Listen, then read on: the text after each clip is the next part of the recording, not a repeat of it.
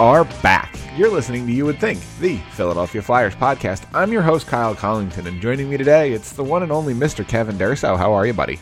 I'm doing well. How are you? Well, if you had asked me that question all the way up through Thursday evening, really into Friday morning, I would have told you that I'm doing pretty good. Okay. And then Chuck Fletcher dropped his drawers and dropped a deuce on it. So... Okay. In case you haven't heard by now, we're just jumping straight into it. The lead story today on the You Would Think, the Philadelphia Flyers podcast is going to be Tony DeAngelo. Mm-hmm. I'm going to try really hard not to put too much energy into this because he doesn't deserve it. In case you're unfamiliar, Tony DeAngelo is, shall we say, a questionable human being. I'm going to say allegedly because I'm not trying to get sued here. Allegedly had a Parler account. Allegedly had multiple burner accounts. Allegedly had this. Allegedly had that. Was suspended in the OHL twice, including at least once for a violation of the league's language policy regarding homophobic, abusive language. We don't know exactly what was said, but it was, the technical, I think, term for it was something about it's like language and diversity type of thing. Right. Which you can piece together the words that go in between that type of stuff. We don't need to go into it, but he was saying derogatory things to a teammate nonetheless. That's a theme that we'll get to later. That's the way I've been putting it kind of like in my head. I'm like, right. He said some derogatory. There was also an abusive official incident that got him suspended later in his junior career. I think that happened multiple times also because I think he did it in the AHL too. And he was also suspended in the NHL for abusive official as well.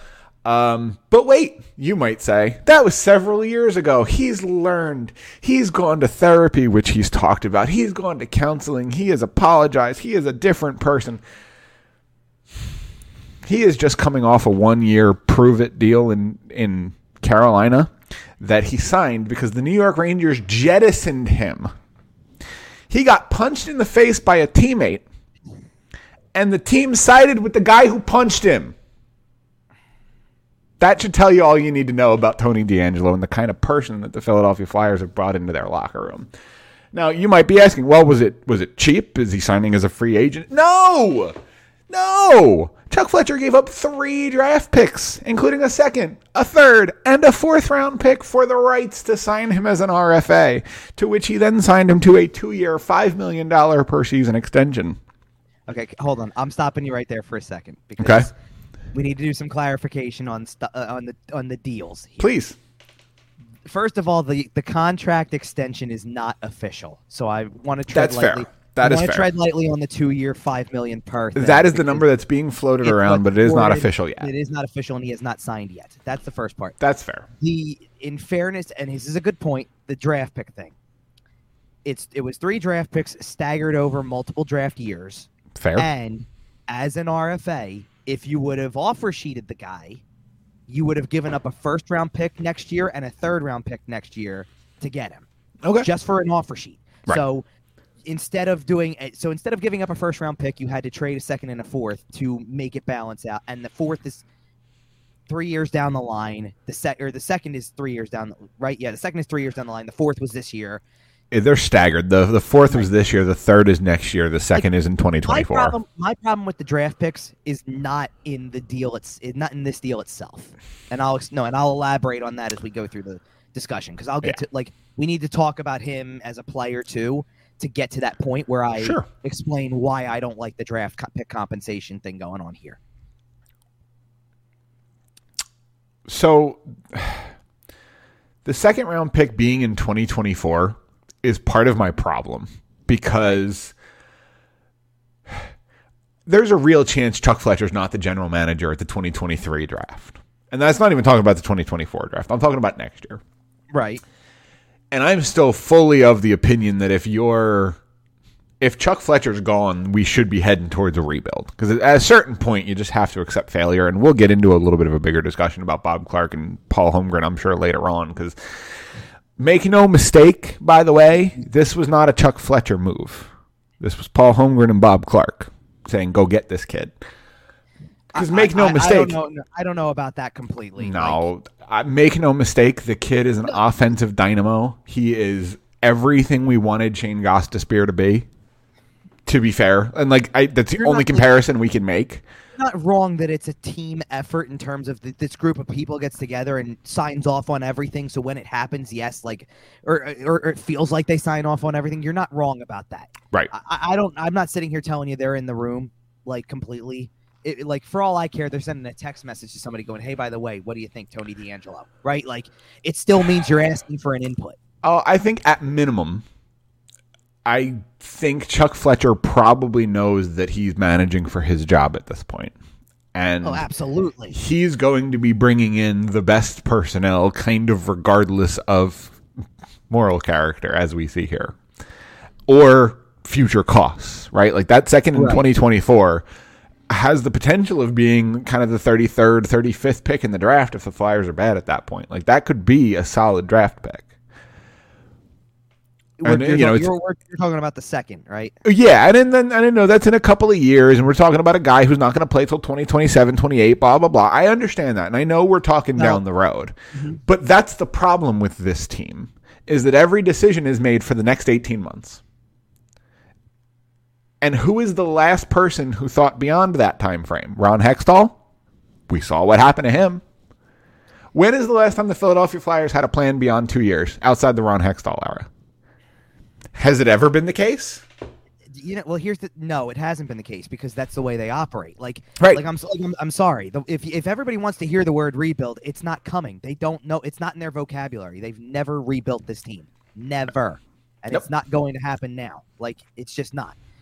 That being said, well, first of all, the Hextall thing is different because did he have a plan with a vision that lasted more than a couple, 18 months, like you're saying? Yeah, he did. Was he also a complete tyrant? Yes. Fair. You've got to be careful with the method of the madness behind the method here. You don't want to give him too much power in the organization. I understand. Right, whether or not that has to do with he didn't listen to people, whether or not that had to do with the alumni getting shut out, and that's what pisses everybody off and says, get rid of this guy because he's been now. Granted, as an alum himself. Speaking of prickly relationships, you're aware of the whole Evgeny Malkin contract situation, right? Well, sure. I mean, quick little detour here. Speaking of Ron Hextall pissing players off. So, in case you haven't heard, several Pittsburgh Penguins free agents are up for new contracts this season, including Chris Letang, who recently signed an extension, and Evgeny Malkin, who has not. And it is starting to circulate that he may not be particularly happy with how negotiations are going. And I got to tell you, couldn't happen to a nicer guy. What, Malkin? Yeah. Okay. All of the above. I want to see something for a second because I want to make sure I got this from the right. They got their cups. They can just move to Kansas City already. Sure. Whatever you want to say about that. Okay. By the way, and this is not like a report, but just a thought on while you mentioned Malkin, I got a text from somebody who knows somebody who knows somebody kind of thing that said, "Don't be surprised if Detroit makes a play for Malkin." Oh, yeah, I wouldn't be surprised. But I'm just telling you what that's something that I've heard. The eyes are playing. And it doesn't at all sound far-fetched at all because you look at the way that team has the youth kind of coming through. Maybe that's the guy you go for. And we're going to talk about another veteran free agent who could have a likely destination because there's a heavy youth movement somewhere else, and we'll get to that in a minute. But yeah, let's circle back to Tony D'Angelo here. We can talk about kind of the goings on around the trades. Did you actually finish your thought, or did you get sidetracked by the Bob Clark, Paul Holmgren? I'm sure I probably got sidetracked. But the thing is, okay, so you're bringing this guy in, and you're probably going to pay him a lot of money. Mm-hmm. If this $5 million is where it comes to be, right? He's right up there. He's getting paid like a top 4 guy, mm-hmm. and he's probably going to be your power play 1 guy. That's kind of why you're bringing him in. He's one of the most offensively dynamic defensemen in the league. I will give him that. Mm-hmm. The problem is his 5-on-5 is fine. He is essentially Shane Gostisbehere. Right. Like I said, maybe a little bit. Okay, if rookie Shane Gostisbehere was slightly more sustainable, Like, remember when he came in with just that head of steam and was lit the world up for 40 games? Tony DeAngelo has essentially transposed that across, a 200, 300 game NHL career, or however long he's been in the league at this point. Like, I will give him credit for that. On the ice, he is a very solid player, especially on the offensive side of the puck. Mm-hmm. But are you willing to drop someone who has been essentially a ticking time bomb? And, sure. We talk about the Tom Wilsons and the Brad Marchands, and eventually the on-ice shenanigans are going to cost you. And that's not necessarily what you're worried about with DeAngelo, although he has shown a little bit of a temper on the ice, especially when the team goes through a little bit of a losing skid. Right. All right. Which I'm a little worried about, given how last season went. Hello? Sure. Yeah, sure. But it seems to me as though he's a firework. And we're talking less than a week after the 4th of July here. Right. And the Flyers were a bit of a powder keg last year. Right. And we have just dropped a live firework into a powder keg. And put John Tortorella as the head coach. Right. Does anybody else smell gas? Like, does anybody else think it's about to blow up in all our faces here? All right, so you've left me with a lot to unpack. Sure. Right? Okay. So let's start with an agreement of something, which is you can't deny the checkered past. It's there, it exists, and everybody like there's a lot of people out there with the comments like, why are so many people bringing this stuff up? Why are they writing this? Because we have to. Because it matters. No, we have to right now because basically this isn't – I don't care if the kid's local, okay? I don't care that Tony DeAngelo is local. You have to – my job is they acquired this player. Here's your introduction to this player. Yep. And this is what his career consists of. So I have to detail that. Now, in saying that, and I want to lead off when I talk about him going forward – my job is to cover him as an athlete playing in Philadelphia. Yep. Every game preview I write, I do a top, here's the team leaders, top 5 guys in points. If he's in the top 5 in points, his name's getting listed, whether you like the guy or not. Sure. Because that's factual too. He plays for the team and he's among the top 5. And your job is to report the facts about the team. And I think we all understand that. Sure. Now that's twofold because that means his on-ice successes get reported. I can't just gloss over him scoring a goal. If he scores a goal, he scores a goal. Sure. If you'll have to tweet out a graphic for him. If something happens, then it's our job to get behind it here. If there's a report that comes out hey, he had a fight with so-and-so. Oh, trust me. We'll be talking about it. Then we've got – no, but then it's our job to do it. It's our job to – if it comes out, you got to bring it to light. Right. Because that's how everything else has happened. If there's conduct detrimental to the team – oh, man, I haven't heard that phrase since Drew Rosenhaus was in town. Oh, boy. I really don't. When do we get Tony DeAngelo doing sit-ups in his driveway? Come on now. I really don't like the fact that you just threw my name in the same, me in the same sentence as Drew Rosenhaus. I really don't like that for some reason. It makes Next question. It makes me feel like I need to move on here. Next question. But, we're going to be here for all of that, right? My job is to be here for every ounce of it. Oh, now, look, if you're listening to this podcast, we are here for the good, the bad, the ugly, and apparently the Tony DeAngelo. No, here's what I will say this. It is a fact, true statement here. His year in Carolina, he was well behaved, and whether and that depends. That can depend on a lot of factors. One Small is market, easy to stay under the radar. That is one. You're right. May or may not be in the South. Well, hold on. That's a joke. That is no, but okay. The South thing is a joke. That was a joke. I know. The small market thing is true though. It's I know. It's not New York and it's not Philadelphia. He can walk around Piggly Wiggly and not get recognized. 100%. I know. Sure. Okay, that's number one. Number two, something that I do think the Flyers actually have that can benefit this a little. He had Rod Brindamore last year, and he's going to have John Tortorella now, and these are coaches that first of all, know how to talk to players, and second of all, preach. I don't think they just preach structure on the ice; they preach it off too. You better be able to uplift your own teammates and Rod especially and harmonize that locker room. And but there was some dissonance at times. He got discordant in Carolina. He expressed some unpleasantness. He was healthy scratched a couple times. Was he? I don't remember that. I believe he was. I don't remember that. I might be wrong about that, but I believe he missed a couple of games. I know he was healthy scratched regularly with the Rangers toward the end.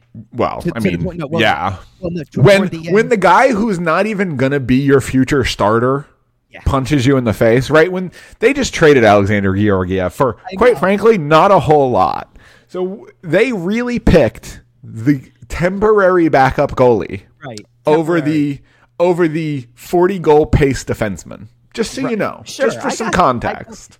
And I know you know that. Right, but everybody else. Right, if you're listening to this show, a defenseman who can score 40 got waived. The entire league passed on him, and it wasn't because of his contract. He wasn't making that much money. They bought him out. Yeah, they did it to completely get rid of him. And then they made the Eastern Conference Finals. Hello. Yeah, I hear you. Well, that's not the only reason they made the Eastern Conference understand. Finals, but yes, I get your point. But it doesn't help, or it doesn't hurt. So I do think the coaching styles are similar. Like, you know, a Rod Brindamore had to keep him in check. High expectations. And a John Tortorella's got to keep him in check. That's part two of this, you know. So, yes, he played in a small market, which helps. Yes, he played for a coach like Rod Brindamore. And I guess the third thing would be, you know, Carolina only won the Metropolitan Division. Like, they were good. They were very good. So, you actually said the number one trigger problem, which is losing triggers him. You know, he doesn't like to lose. And listen, there's nothing wrong with being a person. And he would hate that you're calling him triggered too. That's the funniest part. Well, no, but how else would you like me to describe it? Like, usually the source of these on ice or locker room incidents has to do with long losing stretches or poor play from himself. And it's funny that you say that, because the only other player I've seen do that over the last, not the only other player. We've had a lot of Flyers give up over the last couple of years. But in my opinion, one of the worst defenders of that, especially during that shortened 2020 season, and by guilty of, I mean giving up when the team goes on a little bit of a losing streak. Yeah. You have any ideas? You're talking the 2021? The shortened 2021 season, the 56 gamer. Yep. Okay. Because I was going to say, short in 2020, I'm thinking like they went into the bubble doing pretty well, so it probably wasn't that. No. I'm trying to think of who looked bad during that season, especially when the team started going south. He may or may not have commented on the Instagram post. Oh, I see. I'm so not on Instagram. Oh, no, I just saw the post because Tony D'Angelo gave his, I'm so happy to be a Flyer, and I can't wait to pull on the orange and black. Well, hold on a minute. You mean the guy who also tweeted he was done with Philly when they didn't draft him? Look. If you're gonna come in with baggage, prepare for it to be unpacked a little bit. You know, like that's part of the deal here. This is the way people cover you. But anyway, I've talked on this show about a bit of a cult forming in the Philadelphia Flyers locker room. And I have jokingly referred to it as the Johnny Gaudreau Tampering Committee, and that's something we will talk about a little bit later when we talk about free agency, by the way. Is that really what it is, though, or is it really just, at this point, is it just the Kevin Hayes friend club? And that's exactly where I'm going here. Because this upcoming roster is going to have Kevin Hayes. It's going to have Cam Atkinson. It's going to have Tony D'Angelo. It's going to have Patrick Brown, right? I'm still not convinced that they won't bring Keith Yandle back, even though I don't necessarily think they will. No, I think that it may very well have Johnny Gaudreau, like I mentioned. We'll talk about that a little bit later. That's a large chunk of your locker room. It becomes it, yeah. Would you just give 5 players? That's a quarter of your lot. It's 25% of your lot. And it's a lot of veterans on a team that's going to have a lot of young bodies on it this year. That's a big chunk of your veteran core. Right. And I am severely worried. I mentioned the powder keg a little bit earlier. I mentioned John Tortorella standing outside, smoking a cigar, ready to flick it onto the barrel. I'm not saying it's going to go poorly, because I do see a world where this team comes together and wins 12 out of the first 16 and just rolls. You know what I want to do right now, based on where you're going with this? I feel like this is almost a time to collect receipts, and this has nothing to do with D'Angelo.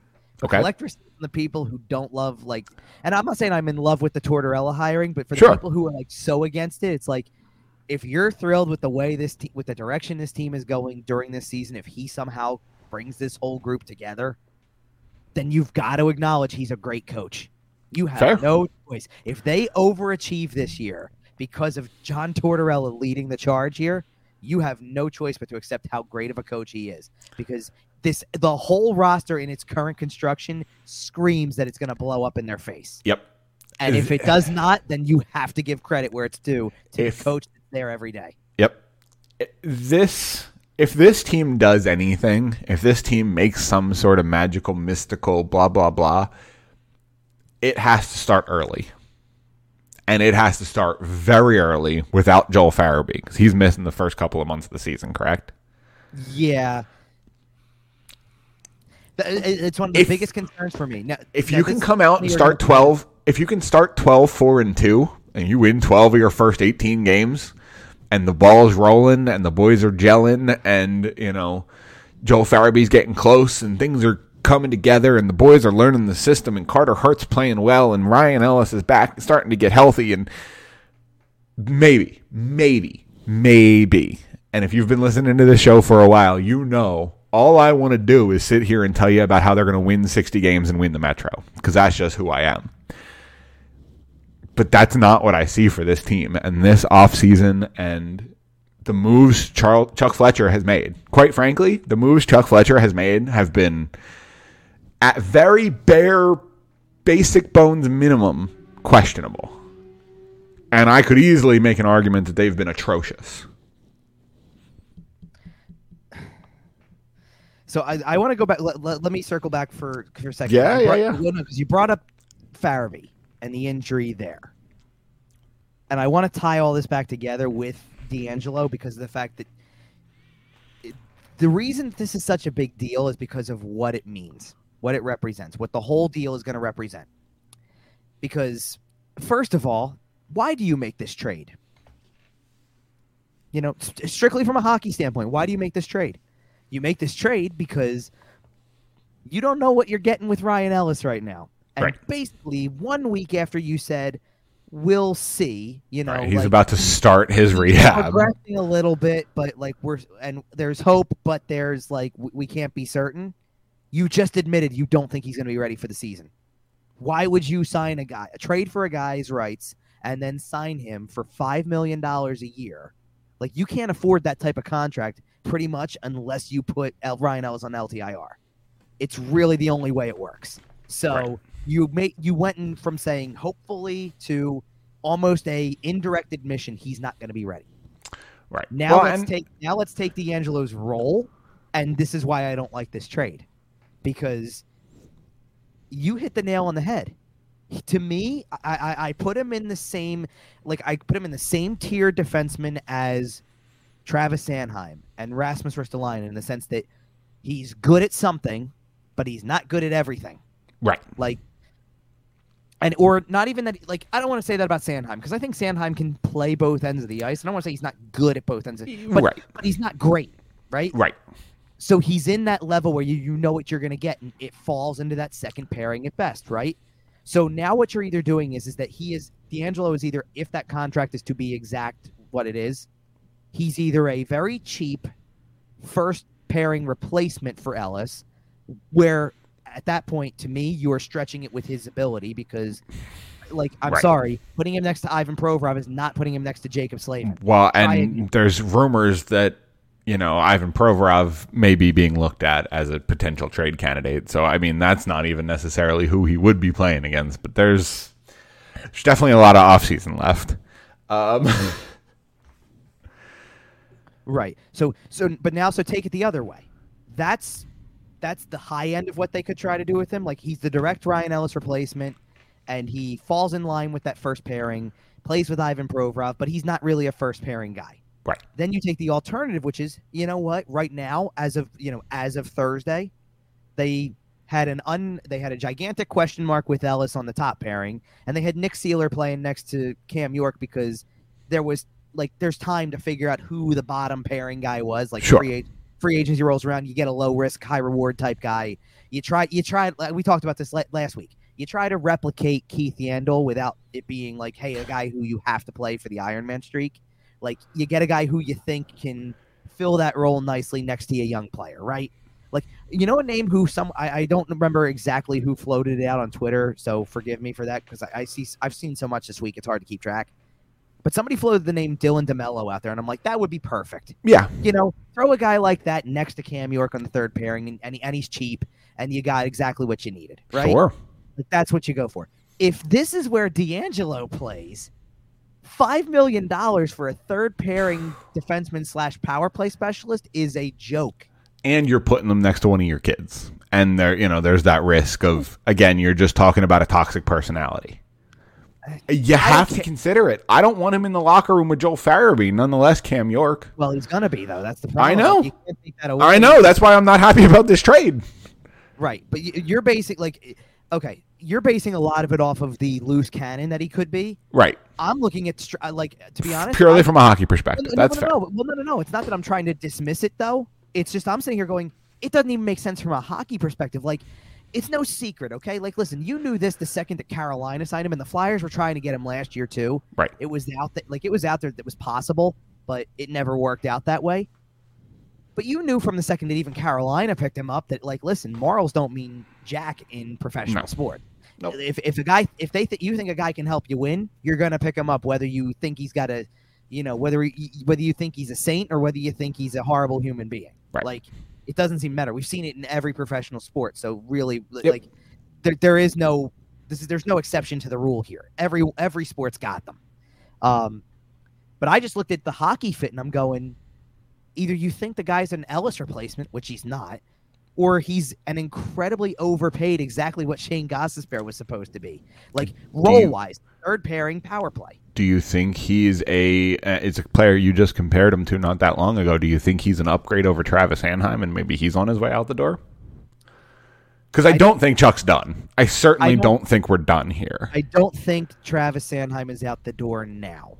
Okay. I think that if this season goes off the rails, he's gone at the deadline because he's going to be one of the easiest trade chips you've got to move. Oh, yeah.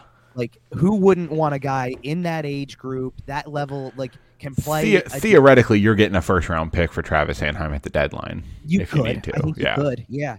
Theoretically. And I don't, like, this is the thing I don't want to dismiss with D'Angelo, that he's going to put up points. Sure. If he's going to play on this power play, and depending on what else you decide to do from here, he's going to get points. I don't know if he's going to get 50. I know that I've had arguments about another stat that he had last season that I don't think will be replicated, because a lot of people were sitting here going, he was a plus 30 last year. That ain't happening on this team. Since when was Ghost ever that good? And here's the thing I shot back. Ghost's career best plus minus is a plus 10. Yep. Not great, obviously, especially when you're as offensive as you get the point, though, right? Sure.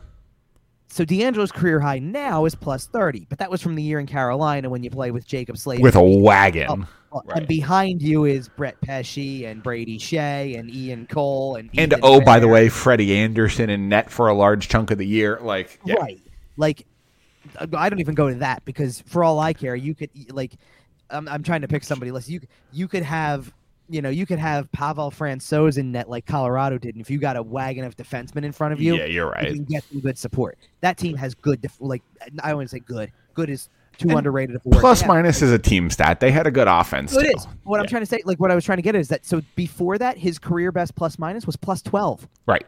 So it's not that much better than what Ghost ever gave. Now, the one thing I will give D'Angelo over Ghost is that Ghost has, like, his best offensive seasons are either too staggered or whatever. Like, we can have this argument again next year if Gostisbehere goes out, plays for Arizona again, and has another 50-point season. Right. Now he's done it 2 years in a row, and you kind of can take away the staggered, well, he was really good one year, then he wasn't, like that kind of thing. Like, D'Angelo has never approached Gostisbehere's career best in points.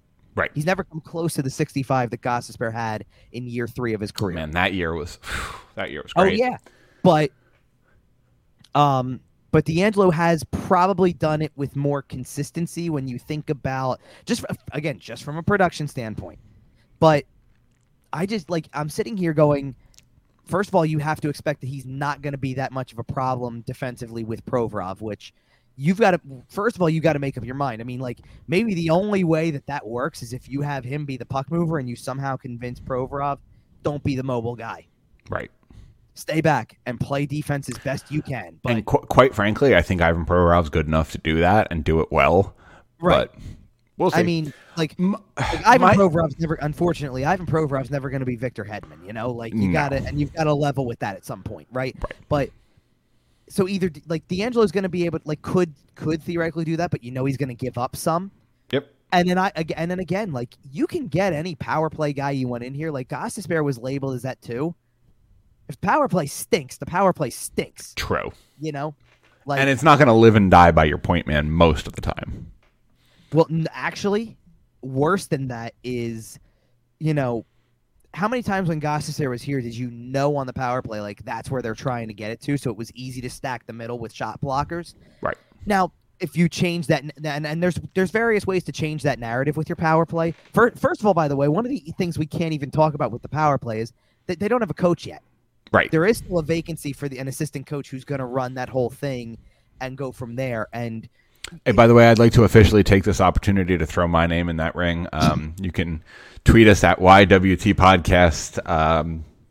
Bob, Bill, you didn't listen to the rest of this podcast, right? No, just listen to this part and hire me. Cool. But, well, you know who like, realistically, a guy they could go back to because it was one of the most successful power play units they ever had. When Joe Mullen was coaching that power play, and Joe Mullen's coaching in a 3-on-3 league right now. We can get that. Like, why not? Does he want to get back on an NHL bench? I don't see why anybody wouldn't. Right. That's what I'm saying. But that's a conversation for another day. Here's probably my biggest issue, kind of trying to put a little bit of a bow on the defenseman we traded for here. Oh, you're going to do that. Okay. Oh, I plan on calling him by his jersey number and his jersey number exclusively once we know what that's going to be. Just for the record, I don't plan on saying this name quite as often as... We do know it, by the way. 77. Yeah. Okay. Oh, God, that's just a stupid number. Whatever. He's won his whole career, though. It doesn't make it any less stupid. Okay, whatever. My problem here is the asset management, right? We have compared him to Shane Gostisbehere. Okay. We traded a second and a seventh for Shane Gostisbehere, and then a second, a third, and a fourth to get this guy who we're about to sign for more than Shane Gostisbehere. Can I stop you for a second with this? Because you're not wrong. Are you going to read the whole list, including Ristolainen and Hag and all that nonsense? Yeah. Oh, give it to me. I love this. Hey, Chuck, when you get fired, this is what we're going to put on your exit letter. Okay, go ahead and read it. You traded the first trade that was made was Gostisbehere with the 2 picks, which was a second and a seventh. The seventh was from this year, right? It was a 22 seventh and a 22 second. So all that was, you did all of that just to get the money dump the off salary. And actually, in theory, not a bad trade. You don't like giving up the picks, right. But not a bad trade when you're sitting here trying to say, we don't know what else to do with this guy. And I agreed with that kind of. I'm like, I don't know where else to put Gostisbehere at this point if you don't think he can be sheltered in a third pairing role. If you don't even feel that, then he shouldn't be on your team anymore. Move him. Right. Literally the next day, or I think it was about the next day. It was less than 24 hours later, for sure. Take the cap money they just got. Trade it to basically trade for a player who takes up all of it. I will not ever forget where I was when I heard that we were making they were making this trade. Well, and I have a point to this too for a second because we'll get to this. So you trade that though in the Ristolainen deal. Ristolainen comes over to the Flyers. Also in the deal, like where for the player that absorbs all the cap space you just freed up, is Robert Hagg and the 2021 first round pick that you were supposed to make that night at 13th overall gone, and there was a third in there too. I believe that was that same year also. I think it was 2021 also, correct? I believe so. Okay. Now you've just moved 3 more picks, and we detailed what the 3 are: the 2022 fourth, 2023 third, which, in fairness, smart asset management with the thirds to say the lowest of the 3 we have. Right. That's smart. Sure. And a 2024 second, which, again, here's the other thing about the 2024 second, by the way. It's a second. It could very well be a high second. But you also acquired a 2024 first for Claude Giroux that you still have right now. That's fair. You do still have it. That's fair to say. But nonetheless, that's 7 draft picks. And okay, fine. Let's call it 6 to do the net here because you got a 7th back this year for him too. Woohoo. Like with the deal, yeah, I know. So 6 draft picks and 2 defensemen, which in theory, over the course of 3 trades, by the way, which I literally called it on the air on Friday when the deal was made. I said, that's an awful lot of movement and activity to do a whole lot of nothing to your roster or to your defensive core. Spinning your wheels. Because to me, you acquired a player in D'Angelo now who's too similar to the guy you started this whole cycle with. You traded Gostisbehere and got D'Angelo later on. It's not that different. I'm not sure. D'Angelo is better than Gostisbehere is. Right, yes. As sure. a hockey player, D'Angelo is better. But they're too similar in role. They're too similar in style. You had the guy. Yep. And you roundaboutly a year later traded for the same guy. And then in theory, again, Rasmus Ristolainen's probably a better defenseman than Robert Haig. Sure. But what's their calling card? They're physical. Yep. Both of them. So you didn't change much other than saying, hey, look, we've got bigger names, I guess. And we're paying them way more. We're paying them more. Right. Like, that's about it. Like that to me sounds like a symptom of you better win. Hey, Chuck, you better start winning. Hey, Chuck, where are those wins coming? Sure, because if he doesn't win, he's getting fired. Yep. And one of the things that Steve Dangle will say on the podcast, and I think he said he heard it from somebody. It might have been Jeff Merrick. Okay. I didn't listen to this. Just in general, it's just something they've said before. Okay. It wasn't on this specific podcast. Okay, I was gonna say I haven't listened to anything since they. When you're an NHL GM and you call for help getting out of a cap situation or moving a player you need moved or something like that, when you call for help, opposing GMs don't throw you life vests. They throw you anchors. Right. And Chuck sure keeps catching anchors just as best he can. Just Rasmus Ristolainen right to the chest. Okay, so there is one counter to Ristolainen. Okay, no, there is, and I'll tell you the difference. Okay, because this offseason right now, like, what's the next step from here? The next step is when free agency gets going. We know the big name that's linked to the Flyers, right? Right. By all accounts, if they were to go out and sign Johnny Gaudreau, again, right or wrong on the aggressive nature of it and whether or not it's going to work, is it not a good PR move to go acquire a local kid like Gaudreau who's got a squeaky clean track record? Right. Johnny Hockey is the most wholesome man in the NHL. Well, you're right, but who's got a squeaky clean track record, who's also an all-star level player, superstar level player who you would throw in the middle of your lineup when you know how bad attendance was down. Isn't that a good PR move? Yeah. And a good business decision to say, hey, listen, we can at least sell tickets by getting this guy. Isn't the Tony DeAngelo move at least equally as poor from a PR perspective? Well, yes, it is, but this is where I'm going with this. When they traded Gostisbehere last offseason and then acquired Ristolainen, it wasn't the first thing they did. The first move they made, not knowing what was to come, was Ryan Ellis for Nolan Patrick and Phil Myers. That's fair. And everybody was on board with that trade because it was the exact type of defenseman you wanted next to Provorov. So even though you weren't thrilled with Ristolainen, like, do you almost remember how within 24 hours after Ristolainen was acquired, the Atkinson-Voracek trade happened and everybody kind of was back on board like, oh, hey, wait, that's a good one. Yeah, we were willing. We thought at the time that Chuck was doing okay. He was 2 for 4. Well, 2 for 3, I would say. Well, yeah. Well, with the Gostisbehere move in there, too. Yeah, but but here's the thing. I kind of came around to the Gostisbehere and Ristolainen trade-off with the cap because they freed up $3 more million with That's Voracek. valid. That's fair. All of a sudden, I went, okay, now I see what you tried to do because whether Ristolainen's not the centerpiece of the blue line for the acquisitions. You're trying to say bump him down to the 2 and to the second pairing and see if that makes a difference because Ellis will be up there. Because didn't it in the beginning look like it made a difference? Right. And then you also brought in Atkinson and you said, okay, listen, here's a guy who's a shoot first guy, scores more often than Voracek does, and hey, by the way, he's $3 million cheaper. If he never plays, those 4 games of Ryan Ellis are going to go down as the biggest what if, and one of the biggest what ifs in Philadelphia Flyers history. Yeah, absolutely. But like to me, at least Ellis set the tone. Like that's the first one, and you're going, okay, I see the merit behind this. This is a good trade. And then you continue to work your way through the rest of them, and it's like, yeah, you didn't love giving up picks. Like, I don't think people overly ridiculed the Gostisbehere trade in the moment because it was, yeah, we freed up. Like, I don't love giving up those picks, but you freed up the cap space, which means something's coming. You're positioning yourself for something. When Ristolainen was the next move, it was like, that's what you positioned yourself for? Are you nuts? And then you followed it up with, hey, wait a minute, though, Atkinson for Voracek.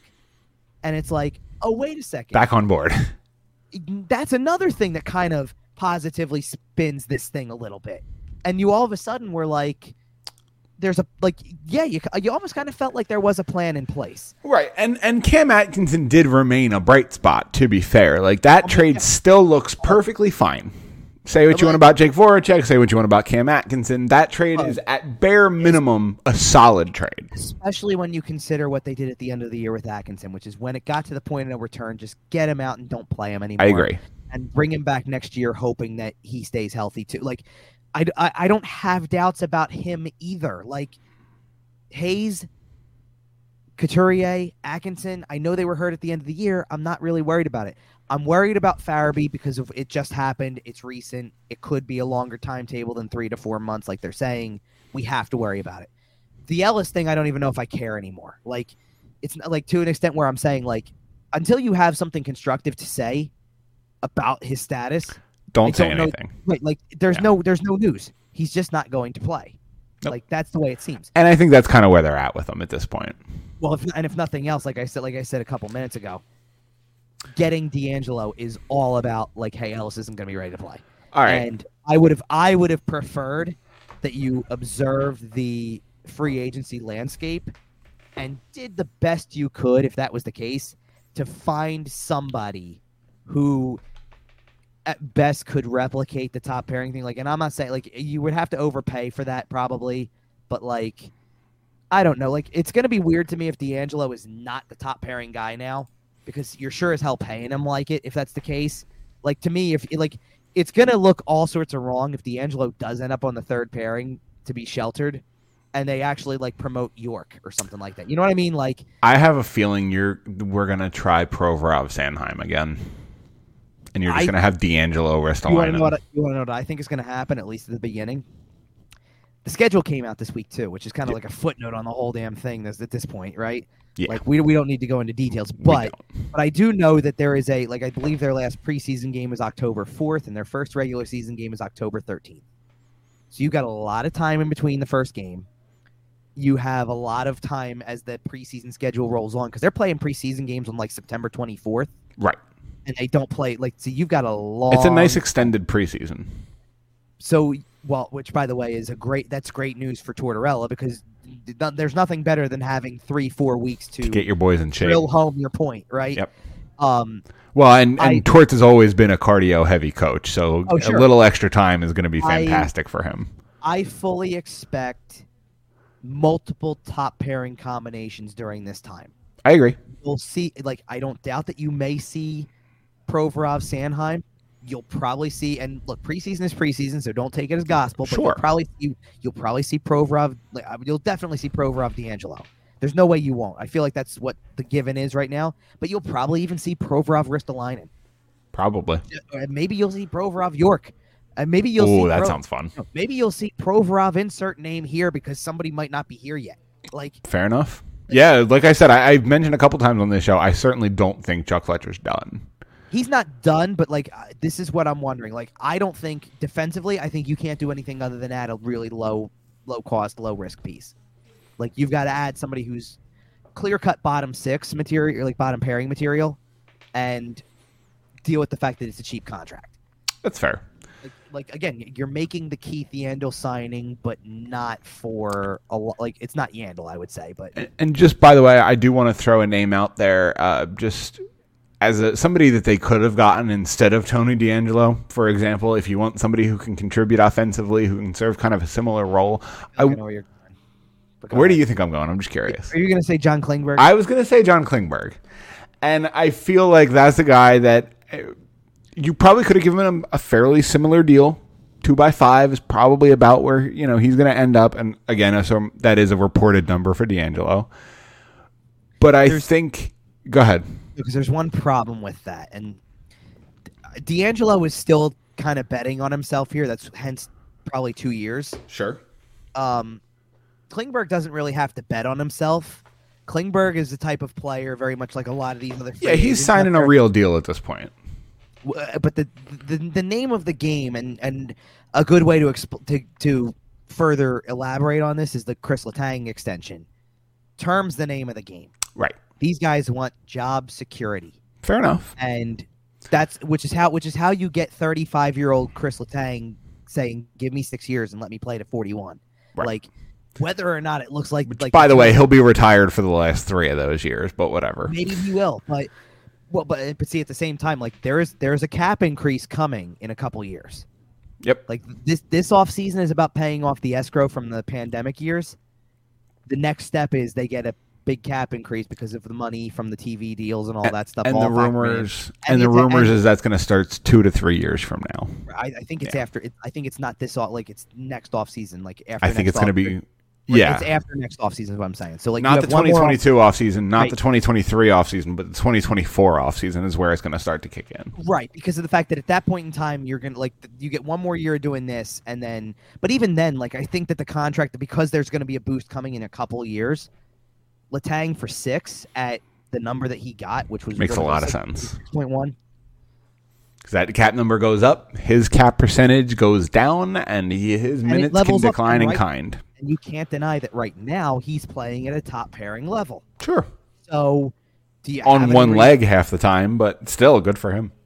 Yeah, but if he's playing like that on one leg, imagine fully healthy. I know. That's kind of why you defend it a little bit. Like, if you can make the argument he shouldn't play at all, then, for health purposes, then, and don't know the difference, you know what I mean? Oh, he'll get LTIR retired by the end of that contract. Maybe, sure. But either way. All right, I'm done talking about this scumbag. Can we talk about the draft? Yeah, we can talk about the draft. I've said my piece too about how I'm going to cover him and about how I don't think he's a fit and all that stuff. Like, and listen, I just want to officially throw it out there, Tony. You're welcome on the show, buddy. I'd love to have a conversation with you. I really would. So the sickest name in the draft was not necessarily this guy, but he was up there with the 5th overall pick. I know which one was probably sicker than this. I hope you think the same thing, because there was one I heard that was really awesome. Listen, when you got a kid named Jagger, that's the best name in the draft. Anyway, but wasn't there a kid? He went to Arizona, Maverick Lamoureux. That's a pretty good one too. That was a pretty sick name. But the Philadelphia Flyers at number 5 select Cutter Gauthier. And now, by the way, Cutter's his given name. It's a good one. I know. It's just you think it's a nickname. It's his given birth name. Before we talk about the pick, I do briefly want to talk about kind of how the top 5 shook out. Yeah, let's do it for sure. Yeah, just real quick. We don't have to go super deep into it. But Shane Wright is a kid who has been around for a long time. 3 years ago, he was actually granted exceptional status to play in the OHL a year early, which is something that only the top tier names have been given. I believe the most recent was John Tavares, or one of the more recent names. Was it? He might not be the most recent. McDavid wasn't? Oh, you're right. You're right. McDavid did get exceptional. You're right. I forgot he played in the OHL. McDavid was like the last one and all, and now like Wright was one and Connor Bedard's one, and like right. You've had 2 of them in back-to-back years. After I think McDavid might have been the first since Tavares. Maybe you're right. So he got exceptional status. He went to the OHL early. He was expected to be, kind of projecting along this path with all these other players who received exceptional status. Right. And COVID kind of seriously derailed his development. And sure, because the OHL lost. They literally didn't play this past season. He lost a lot of time. And we saw a lot of OHL guys slip just out of pure lack of exposure to scouts. And when you don't see a kid play for a year, it's really hard to spend a top 5 pick on him. Well, and here's the thing, and this kind of harps on parts of the top 5 as well. Why do you think all the U.S. National Development Team program kids are so popular? Because they all got to play 60 games or whatever it was. Yep. Why? And so instead, the Montreal Canadiens in Montreal, by the way, kind of neat that they had the first pick in Montreal. Select Uri. There's nothing better than like Marty St. Louis kind of kicked that off nicely. It was really cool. And by the way, I think it's really awesome the way that like they've embraced him. Like he has no connection to that team as a player during his playing career, Hall of Fame playing career, and yet they love him. If his name was pronounced St. Louis, they wouldn't love him quite as much. I know, and I get it. And he goes up there, and he was. If his first name was pronounced Martin, they wouldn't love him quite as much. Okay, listen. Okay, I'm not trying to deny the fact that in the first 15 minutes of the draft coverage, that he might have been one of the only people who got up there and actually spoke flawless French. But man, it was sure funny watching some GMs stumble through. Parlez-vous, Montreal. But either way, hello, bonjour, Montreal. Right. Merci beaucoup. So Uri, better than some of them. It was better than most of them. So Uri Slafkovsky goes number 1. Yeah. A classic like recency pick kind of. Yep. A guy who got to play a whole bunch of games against men this year. And I don't care that the Olympics is kind of like it wasn't the best of the best as it could have been. I don't care. Like the Olympics put that kid on the map big time. Oh, absolutely. And I'm not trying to like I think he was always top 5 projected anyway, but like he got number 1 talk after the Olympics. Well, one thing that I thought was interesting listening to the latest 32 Thoughts podcast was the fact that they mentioned there wasn't that normal rush of guys this year who made a name at World Juniors. Sure. Who had a great 8 games in December and launched themselves up 30 draft spots. Right. Which we see every year. Every year we see guys break out at World Juniors, come back, get traded to a contender, make the Memorial Cup, may end up in the first round. Out of nowhere. It always happens. It's really funny you're saying that because is the exception to the rule quite possibly the name that we have on the screen right now? Well, and I think his World Juniors stuff helped. Well, that's fair. But I do think Uri Slafkovsky kind of got that from the Olympics, right? He didn't get the World Juniors bump, but he got the Olympic bump, and the lack of the World Juniors bump really helped him out. Well, sure, because of the fact that when look, it's one thing if you're in World Juniors and you get put on the map because you were the best player on your World Junior team and you're lighting it up, and that's great because you're doing it against kids your age. And there's a big spotlight on World Juniors. Like, it matters. The biggest thing that happened to Slovakia in the Olympics was they beat the U.S. in the quarter. And who's front and center for that team? Uri Slafkovsky. Right. So, like, that kind of puts you on the map. Well, and a performance like that also helped his Slovakian teammate get drafted second overall. Simon Nemec. Yes. Who will be playing for the New Jersey Devils. When's the last time the top 2 picks in a draft were Slovakian? I don't think it ever happened because it was like, what a day for Slovakia hockey. Right. Holy smokes. It was that, which, look, it was cool to see. Don't get me wrong. Like how many years do we get like, oh yeah, it's the Canadian 1-2 or it's a Canadian US or maybe it's 2 US kids, but like we don't, or guess what? Sometimes, yeah, you know what? It can be one of those other powerhouse countries. Like it could be Sweden. Like, okay, let's take Sweden, for example, too, where it's like, you know what? The Sedin twins go 2-3. Like, it happens. Like, sometimes you get 2 kids who are from one of those European countries, and they're among the best, but it doesn't really happen with Slovakia. On an average year, how many of the top 10 draft picks would you expect to be Canadian or American? Probably 6 or 7. I'm combining the 2? Yeah. Yeah, I'd say 7. How many do you think there were this year? Well, obviously not the first 2. I know that David Juracek went 6, and he's Czech. So that's another one who wasn't. So I'm piecing through because I looked up enough of these names. I'm trying to piece my way through here. Obviously, the Flyers picked an American kid. Shane Wright's Canadian. Logan Cooley's American. So I'm through 6, and I've got 4 American Canadians so far, right? Who did you say? I was going to say it's 3. You have Logan Cooley, who's an American, Shane Wright, who's a Canadian, and Cutter Gauthier, who's an American. Okay, so Buffalo at 9 picked Savoy. He's Canadian. That's 4. I believe the defenseman that Chicago took was North American. You think Pavel Mintyukov was American, huh?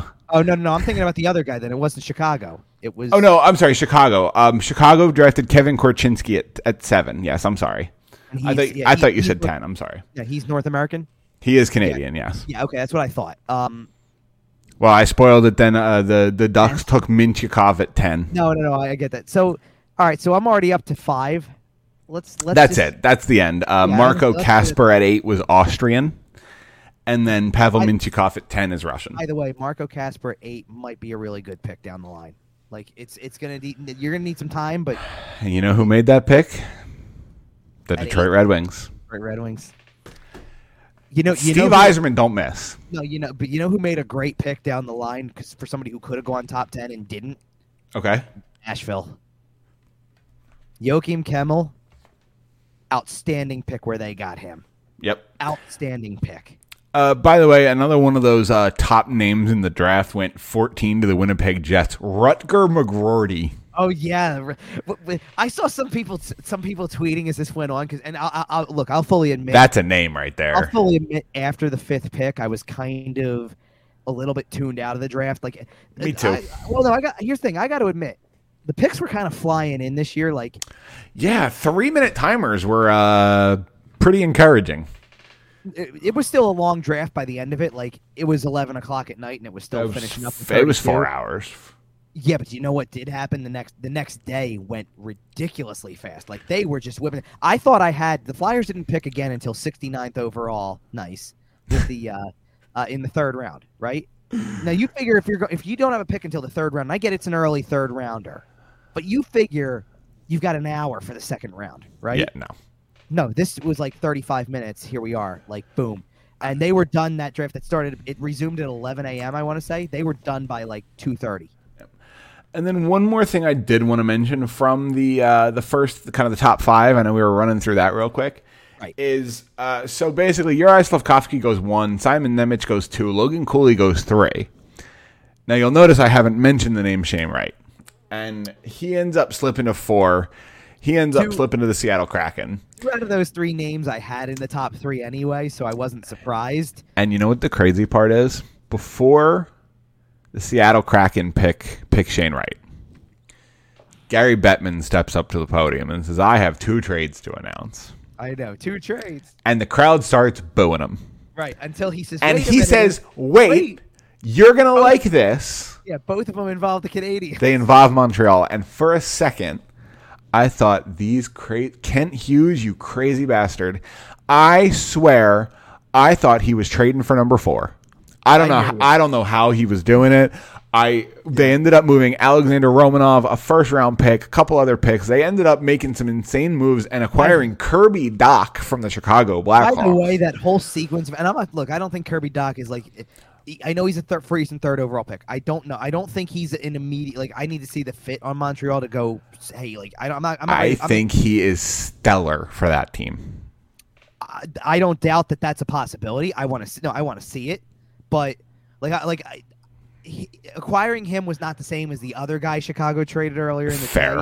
Like in the moment, it could be down the line. I really don't want to say. Within the next 5 years, when that team is a wagon, because that Montreal team is coming, and they're coming fast, hard, and heavy. Yeah, Kirby Dach is going to be an anchor on that team. Because it feels like they have an identity, because the coach that they brought in midway last year seemed to establish something. It's insane. They made the Stanley Cup Finals. They tore it all down and rebuilt in 1 year. I don't know if they tore it all down, but I get your point. And to an extent, we dumped Shea Weber, and Carey Price is still questionable. Like, we dramatically changed the course of the franchise in essentially 1 season. Right. And the rebuild, the air quotes rebuild, is already like 60% done. It's insane. I do want to talk about another team that made a trade that day. But before I do want to touch on what you're talking about with the Doc trade and all that. Because that's masterful asset management to work that whole thing around to go from, hey, listen, first of all, they picked 1st overall already. Yep. Then to find a way to work out a deal to trade Romanov to get to the Islanders to get what they need to trade with Chicago to get Kirby Dach. Like, that's like, I believe I saw it again. Don't hold me to this. I forget which person put it out there, but someone reported it was like They literally gave Kent Hughes an assignment. Chicago gave Kent Hughes an assignment and said, "Go get it first." If you want to get Kirby Doc, you've got to go get this first. And he went out and got it. Like, impressive. He understood the assignment.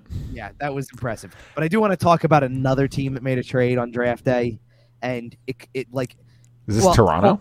No, it's not. Oh, okay. It's earlier. It was earlier in draft day than the draft itself. Now you know where I'm going. But before we do, actually, can we talk about this kid first? Because absolutely. You got past Shane Wright, so let's get to Cutter Gauthier. Yeah, Cutter Gauthier, drafted 5th overall out of the U.S. National Development Team program. He is a center/left winger. There's talk about him playing center at the NHL level. It's going to depend on how he adjusts to the game and kind of how he matures into being an NHL player. Do you want me to kind of fill in what I know? Because absolutely. I know a lot more about this subject right now. So here, first things first, this is obviously not a guy who immediately comes and helps your team.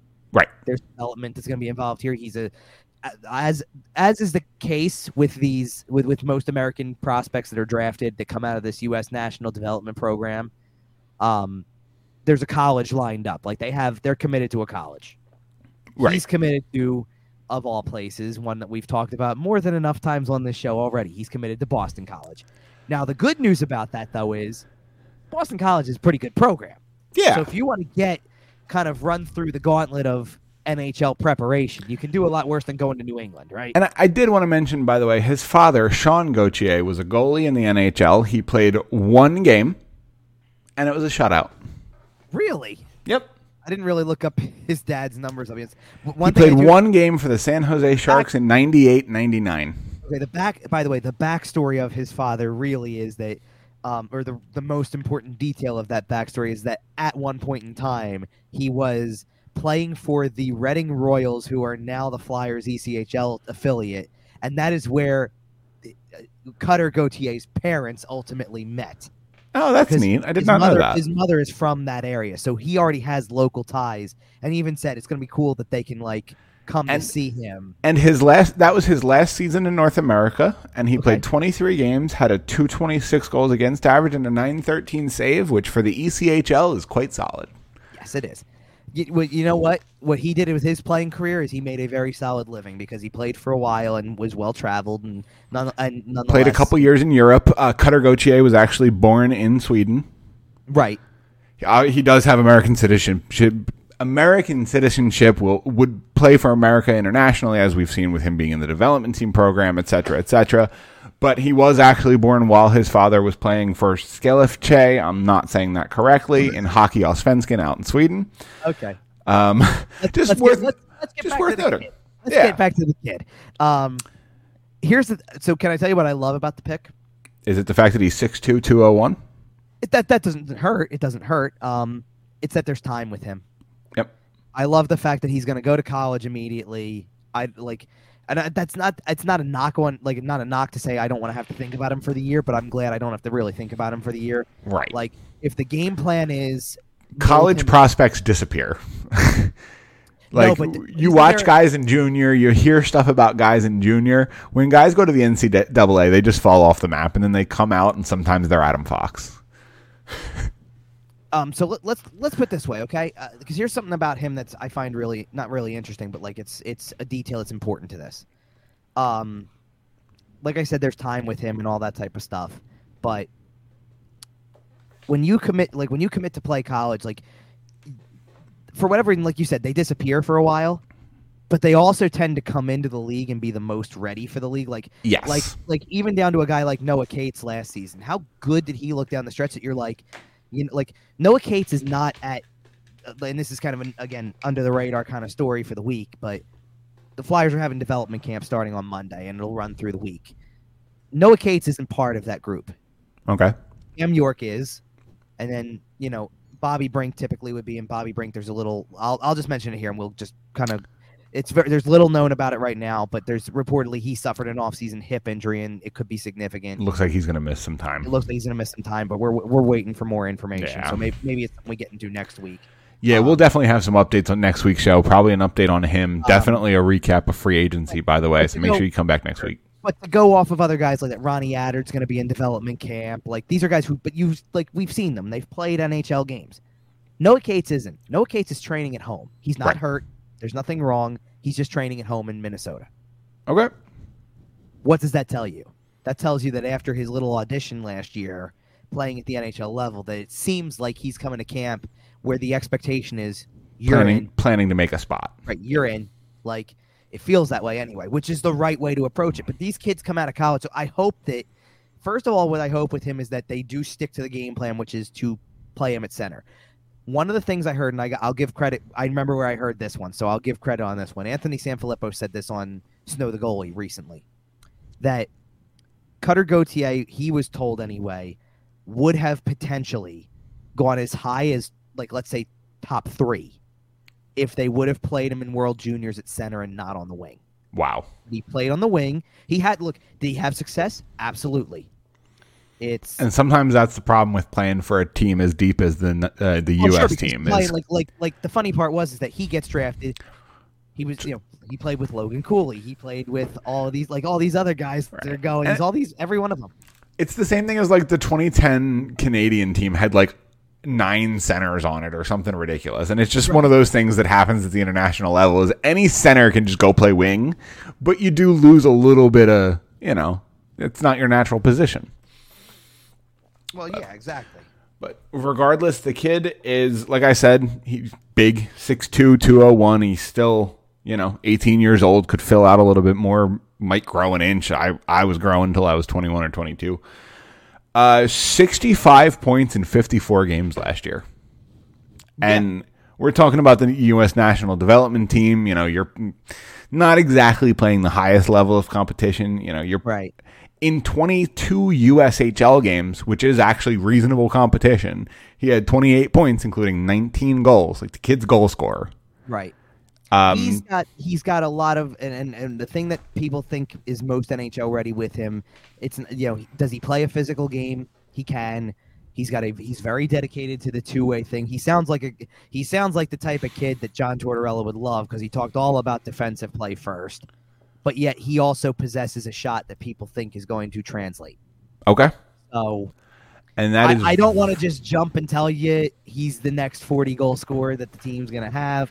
I also don't want to tell you that he's not going to pan out to be somebody who can score a few goals. Right. And when you read draft breakdown coverage, there was kind of that top 3 or 4. You knew it was your Slavkovsky, Wright, Cooley, and then we knew that the Devils were really looking at defensemen. So we knew a guy like Nemec was probably going to go fairly high. And I really toyed with, like, when I did targets, and fully admitted this on 97.3 leading up to the draft, the concept was Slavkovsky, Wright, Cooley.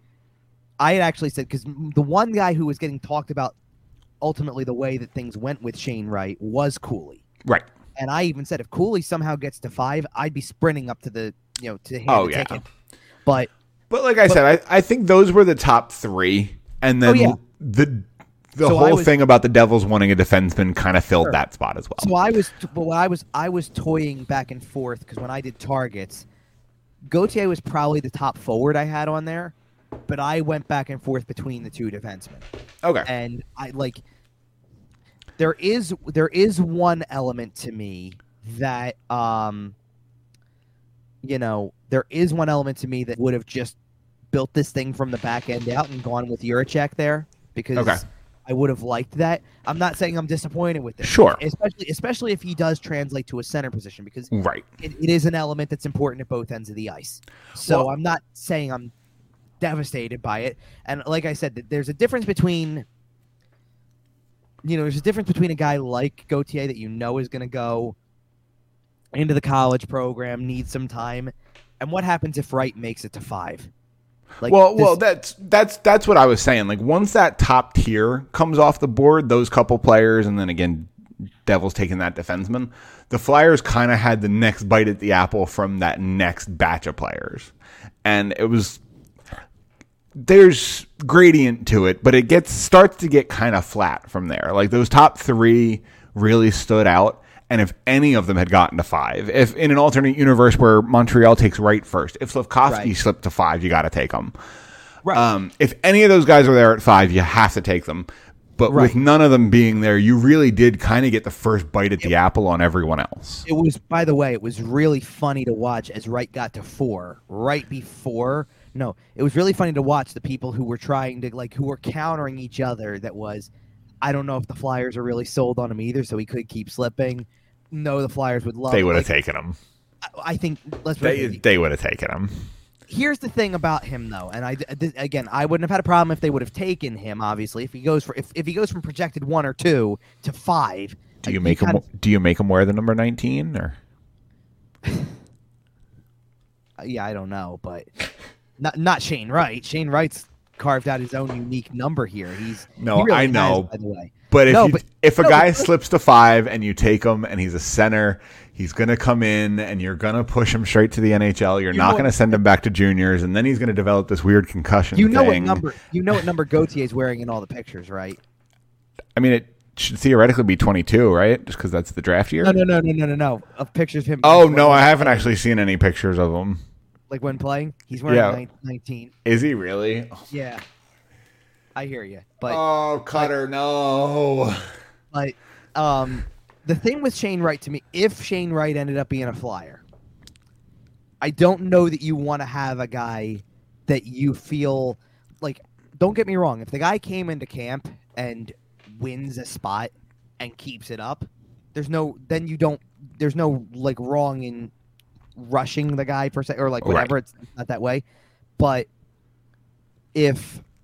Like, I don't know if the franchise needed the pressure of this guy should have gone 1 or 2. He went 5, but he's ready to play. You should get him in your line. Like, I like the fact that they drafted a college kid, right? Because it doesn't matter what the Flyers say. If Cutter Gauthier says I'm going to college, see ya. Whereas if it's the OHL, then I know the player probably can choose to go back to the OHL, but you get what I'm saying. Well, right. But here's another thing about it. Like, I know we've been on Chuck Fletcher plenty over the course of the weeks, and he's like, one of the right things he said over the weekend when it came to Gauthier was he's going to Boston College this year. We'll deal with the rest because he got asked the same question. Gauthier said 1 year at Boston College, and then he thinks he'll be ready to play in professionally. Minimum 1 year at Boston College. And Fletcher's answer was, he's going to Boston College this year, then we'll see what happens. That's fine. That is Chuck's best answer. All right. Like, isn't it like that? And that's what I'm saying. Like, that's at least a good approach for this kid, as opposed to. And by the way, I think that Shane Wright in Seattle is going to be a great fit because of the fact that that's actually a franchise that should play him now. Like, you don't exactly have a whole hell of a lot. It's a draw. Ticket-wise, it's a draw. And he probably fits in talent-wise better than most that you could get. And he gets to work under developmental genius Dave Haxtell. Well, 2 out of 3 ain't bad. All right. Was there anything else you wanted to say about the draft, or are we ready to move on here to our little free agency preview? Because I don't know a ton about some of the other guys. I do know that I saw some good reviews and good things about the 3rd round pick that the Flyers made, who I think a lot of people thought would have gone 2nd round, which was Devin Kaplan. Okay.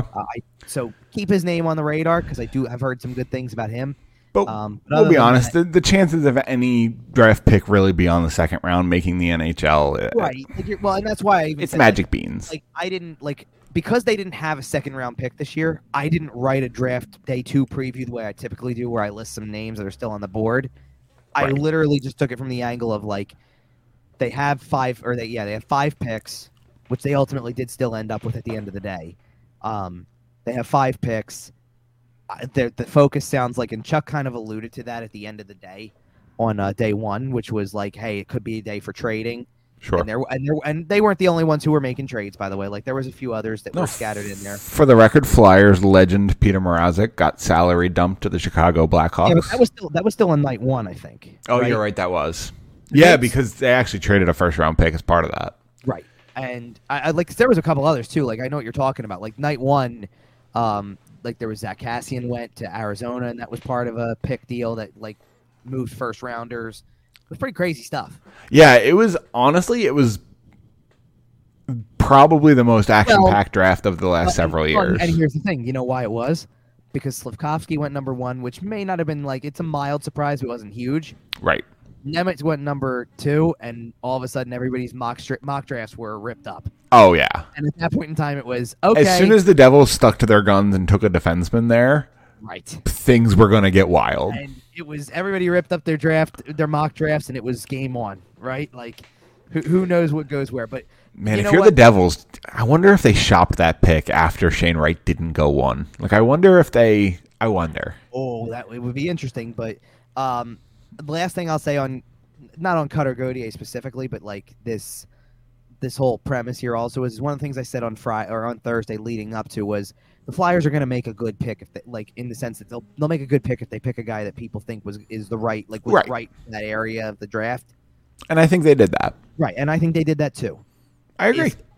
Is he a good pick down the line once he makes it to the NHL? Could be good. Could be great. Like, it's got to evolve into a great pick, though. Right. I think we've all, like, especially from watching the way that this team's had prospects that people thought were really good and it doesn't pan out. Prospects are lotto tickets. Draft picks are lotto tickets that you take a chance on a guy and hope he develops or hope you develop him.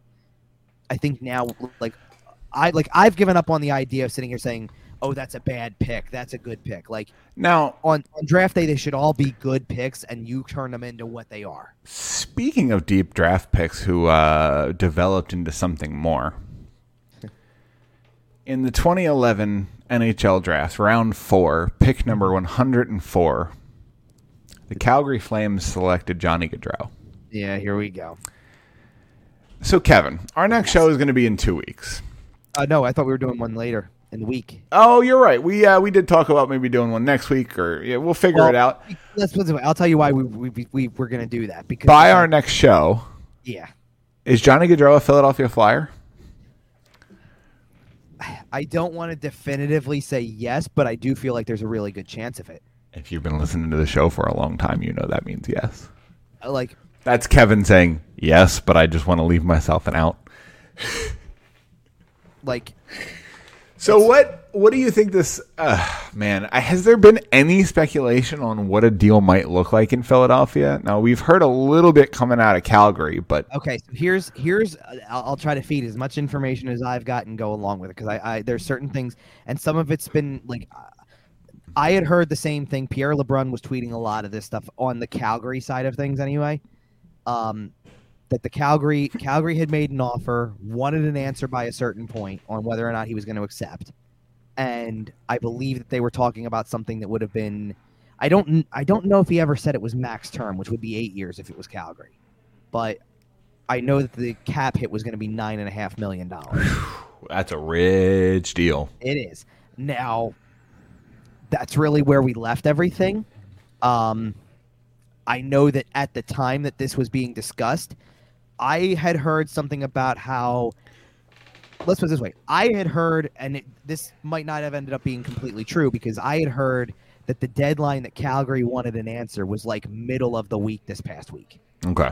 And it turned out like the draft before hit, the draft, right? Right. And the draft hit, and there was still talk about they nope, they want an answer pretty soon, but it hasn't happened yet. There's no I wonder answer. if they were exploring the option to trade his negotiating rights.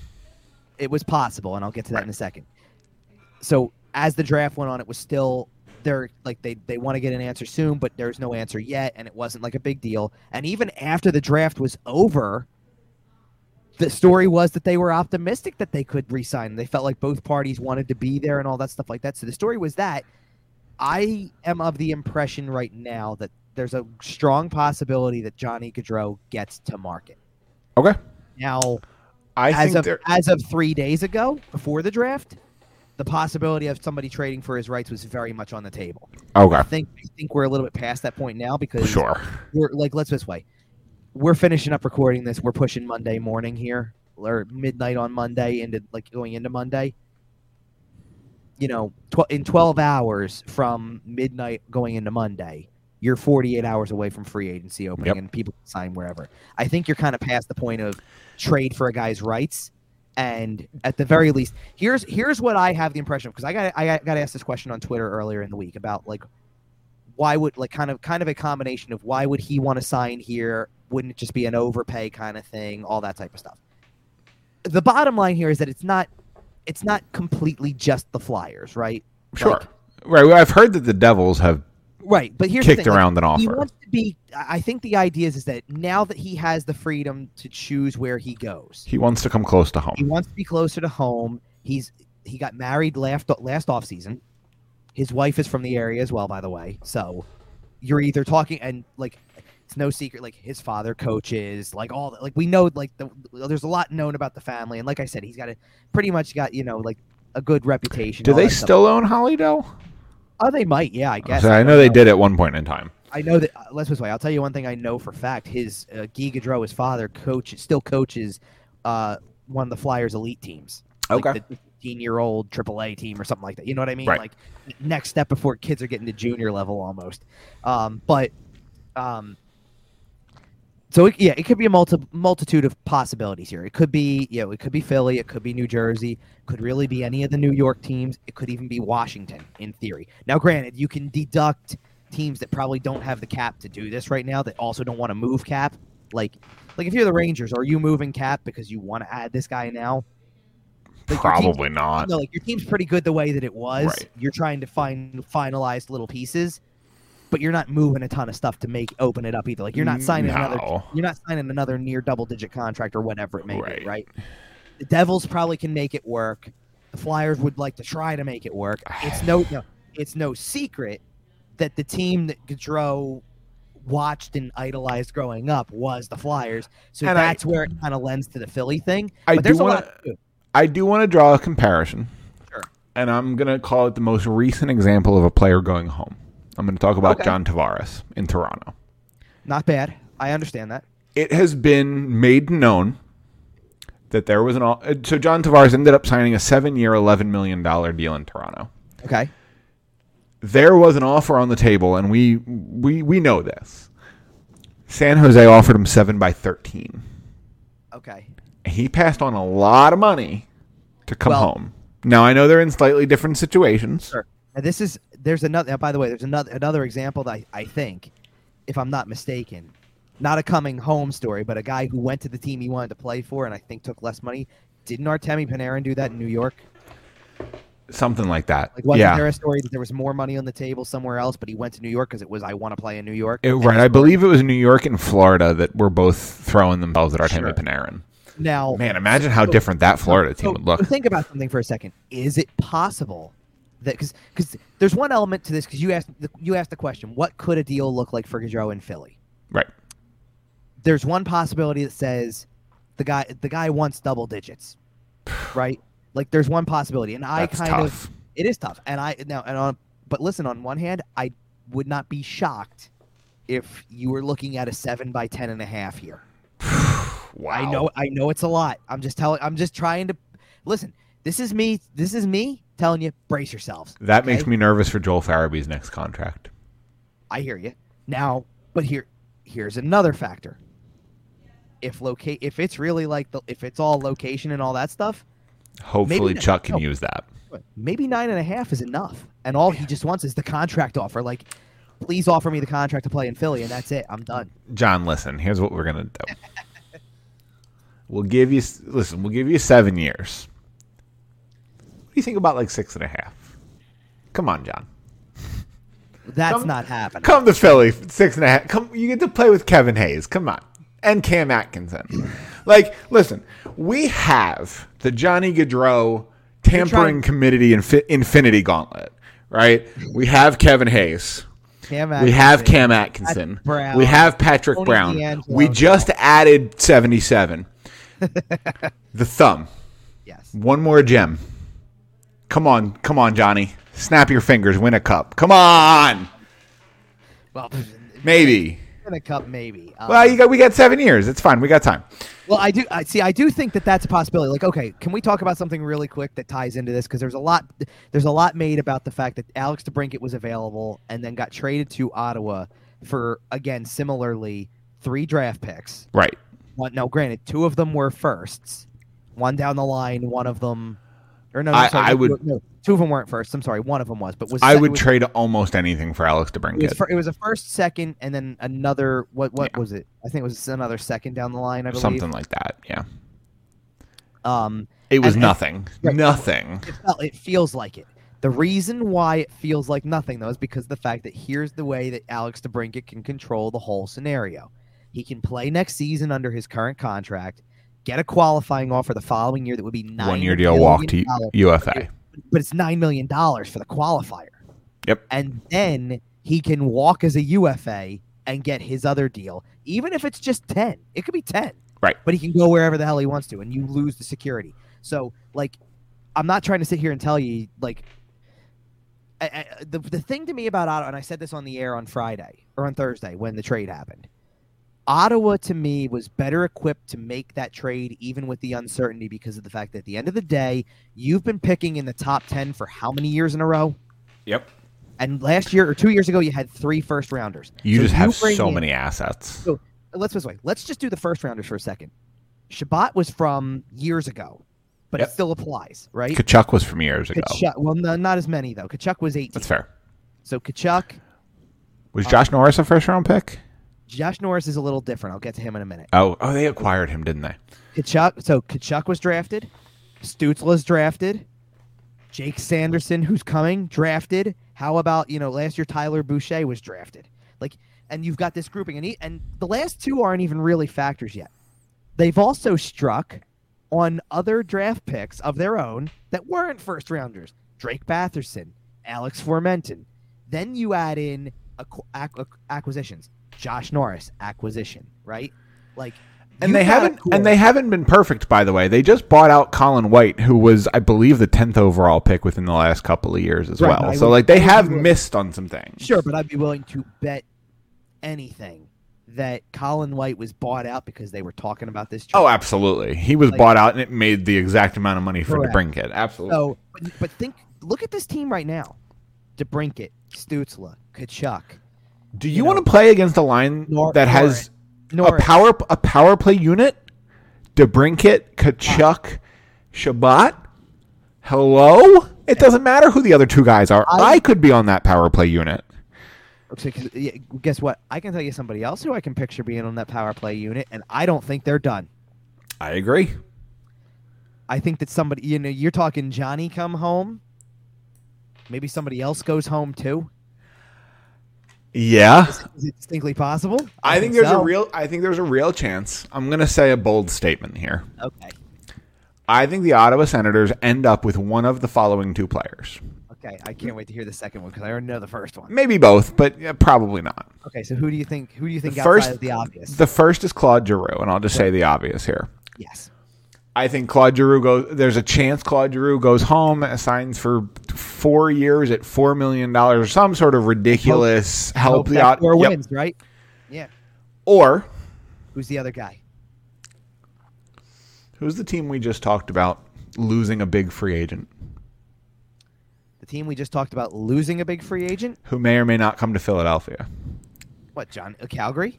Now, who's their other big free agent? Oh, you're not serious right now. You think that? Yeah, but that's a little different. Why not? Do you think that, what are you thinking? You think you're going to trade for him or they're going to offer sheet him? Either one. You think that there's a possibility? I think there's a chance the Ottawa Senators acquire Matthew Tkachuk. We try to offer sheet Matthew Tkachuk to put the 2 brothers together. Holy smokes, that would be interesting. Tell me that wouldn't be the most fun hockey north of the border this fall. I'm going to counter your point for one reason and one reason only, and I'm not trying to burst your bubble on this. I don't know if they feel like they can do it with DeBrincat because you have 2 players in the same boat. Maybe. That's fair. For RFA status. You do, to be honest, this is when Claude Giroux signs the $4 million deal. But what if you do both? I don't know. They have the money. Yeah, but do they have it longer than this? They got a new building coming. They're already building towards that new LeBreton Flats. They're going to try to get some momentum heading in towards that. They finally have an ownership group willing to spend a little bit of money. Let's not jump off of with the Tkachuk. Yeah, you're right. But let's stick to Giroux for a second because seriously, remember what the laughing point of that whole thing was, by the way? He got traded to Florida, and the idea was, okay, if he's not going to come back here, which everybody kind of perceived, it was over and done with in Philly.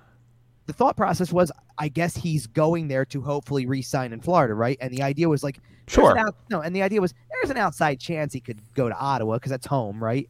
But a lot of people laughed about it, like Ottawa. They don't even have a window for winning. If you're first line, do you think that's the case now? Alex DeBrincat centering Claude Giroux and Brady Tkachuk. No. Hello. Nope. Are you split them up? No, it's you have DeBrincat centering. DeBrincat's a left winger. He can play center. Claude's still taking the face off. DeBrincat can play the center spot. No. You know what you do? Tim Stützle centering DeBrincat and Tkachuk. Yeah, that's disgusting. And guess what? You still haven't got, like, at that point in time, is because Norris is a center, right?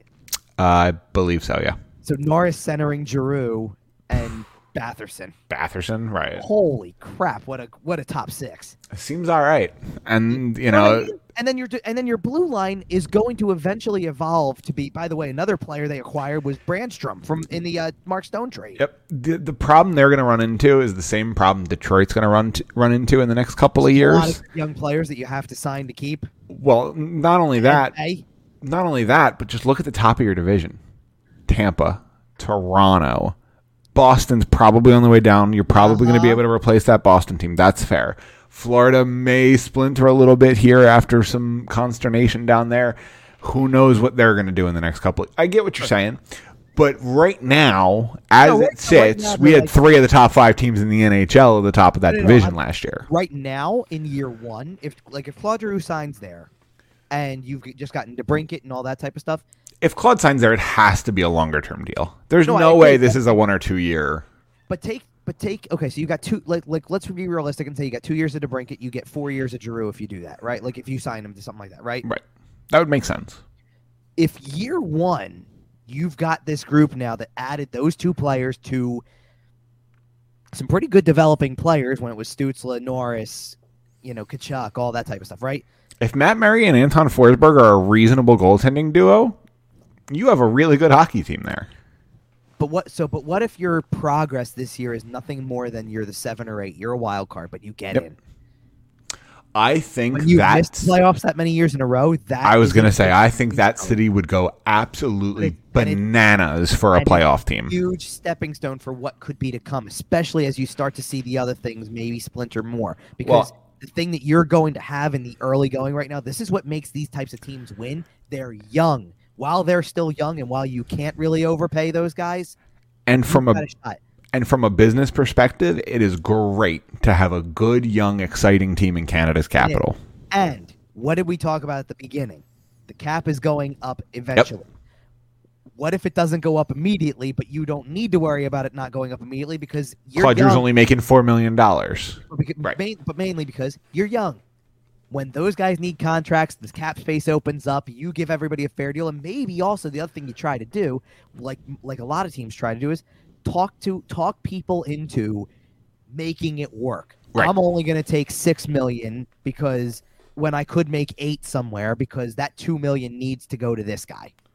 We need to make this work. I don't want to break this group up that much. This is what happens in Tampa. Tampa looks at everybody and talks to these people, and it's like when they're communicating with agents, it's, listen, this is how we're going to build the best team we can build, not you get more money than the next guy. Right. And they've already started that, by the way. Brady Tkachuk is about to enter the second season of his big boy contract, basically. It's a total of a 7-year deal at 8.2 per. Well, right. So that's just spectacular business. Right, because then you already know what you've got. Like, it's lined up. Yep. And he's through for 5-6 years. At the end of that contract, he's going to be making like 6% of the cap. It's ridiculous. It's brilliantly handled. So to put a bow on the whole free agency preview. Yeah, and we're going to wrap up and get out of here soon. Get out of here. This is exactly the way it's going to be. Because here's the funny thing. Yeah, no doubt about it. We're going into Monday here. It's only going to get louder from here. Johnny Gaudreau seems like he's going to go to market. And I've already said before, I said this to you, I've said this on radio appearances, if he makes it to market, he's going to get targeted by the Flyers. Yep, absolutely. Whether he signs, I'm not guaranteeing he's going to sign there, but he's going to be on their radar, and they are going to try. They will have conversations. The funny part about that, though, is I don't have a read on another free agent for this team. I don't think they really have enough flexibility. I think they're putting all their eggs in the Johnny Gaudreau basket, and then we'll end up getting some bottom six Nate Thompson type guys to fill out the roster. And I don't know about Nate Thompson specifically, but I'm not stopping there yet, because there's players on this roster that could be moved in another fashion. Sure, that is true. And you still have 48 hours until this all kicks in. So who's to say that you don't move a guy who you didn't think was going to be moving, especially as we get closer? Like I'm sorry, like how I've been saying for a long time on this show, my gut feeling was Travis Konechny gets traded this offseason. You have. The thing is that I think that thought process, at least for this offseason, has a shelf life. Okay. You get to the end of this week, I don't think you're moving him. You're building your team with him in mind, right? Well, then I'm going to hit you with a couple of rapid fires here, and I just want a quick yes or no from you. Okay. At the end of the week, by the time we record our next show, will this person be on the Philadelphia Flyers, in the Philadelphia Flyers organization? Okay. Johnny Gaudreau. Man, I don't want to give a yes or no on that. Yeah, come on. 60% yes. Okay. Ivan Provorov. Oh, this one's easier. Yes. Okay. Travis Sanheim. Yes. James Van Riemsdyk. It's not that I don't have an answer. Okay, how about an answer with a caveat? Okay. If they get Johnny Gaudreau, no. Okay. Because you think it's at the expense of James Van Riemsdyk? Well, because here's the thing. I do believe, and I'm not trying to elaborate too much on this because I know you want to do rapid fire, but I do really believe there's that much of a chance that Gaudreau could end up in Philly. I think that the stars are aligning for this. That's what they've wanted to go after the whole time. It feels that way anyway. And certainly, here's the other thing. You can get a player who does the same exact thing that Gaudreau does to an extent, or what his calling card for a line sure, would be, right? But he didn't go to Gloucester Catholic. No. Hold on a minute. Alex DeBrincat, Johnny Gaudreau. They both play the same position. They both do score the same thing. Yep. They both have the same type of role. They're both built the same. Why do you pick one over the other? Security. Yep. You don't want to trade the picks for a guy who you think you're going to lose in 2 years. You'd rather sign the guy who you're going to have for 7. Fair. Right? So when you pushed aside the I'm not trading the 5th overall pick for Alex DeBrincat thing, you pretty much focused on I'd rather get the guy who I can secure for longer term. Yep. So I think that they're going after that, but to me, now that you're doing the thing with D'Angelo and the contract is coming, I just don't see how this is supposed to work out without moving JVR in some way. So I honestly think if we're going to sit here but you're saying by our next show, but for me, I'll say it this way. If I'm going to write an article on Wednesday that says Johnny Gaudreau is a Philadelphia Flyer, then I'm going to probably need on Monday or Tuesday to write an article that says Flyers trade James Van Riemsdyk to blank. Okay. I think that that's what needs to happen for this to work. Yep. I agree. And the only other thing I'll say about the JVR thing is I'd be worried that it's going to cost something. I agree. That they shouldn't have to give up to make this work. Fair enough. The last thing that you want to hear right now is that they had to tie that 2024 first, that extra first. Oh my God. To this deal to make it so that the $7 million's gone. I'm going to be so irrationally angry if that happens. Now, because they just don't have the money. At the end of the day, you pretty much right now. I mean, here's the thing to try to put a bow on it. Yeah. If Ryan Ellis is going to go on long-term injured reserve, right, and that'll save you some dollars. Sure, because it's $6.25 million that you're going to try to remove from the whole thing right now, right? If that happens, and you already are banking on the $5 million for D'Angelo, let's just say it's going to be the 5. Forget what Gaudreau would make. You need to come up with more money, right? Yep. So let's take the 6.25 for the LTIR thing. Add in, let's be reasonable about it. Let's not say the full 7, but let's say 5 out of 7 for JVR. Sure, you might have to eat a couple bucks there. Right. So let's say that's $11.25 million. Gaudreau could potentially make 10.5, and D'Angelo's making 5. So that's $15.5 million to counter 11.25. How do you do that? How do you make the in between? It's something else. Something else has to move. Well, you send down when the roster starts. You send down every minor league, waiver. Everybody with a 2-way contract. Right. Everybody eligible. Every waiver exempt guy, which means Noah Cates, you're not on the final roster. Wink, wink. You'll be up for the first game until we move Ryan Ellis to LTIR and you come back. Sure. You can do it with him. You can do it with York. You can do it with with some of these other younger guys if they make it. You can also put Oscar Lindblom on waivers, knowing that teams are looking at him right now and going, not really, it's not about the player, but I don't want the $3 million cap hit. Right. Most teams by that stage of the season can't afford it. Right. They just don't have that. So you pass him through waivers, get him to the other side, and now what did I just open up? $4.5 mil? 4.75 mil?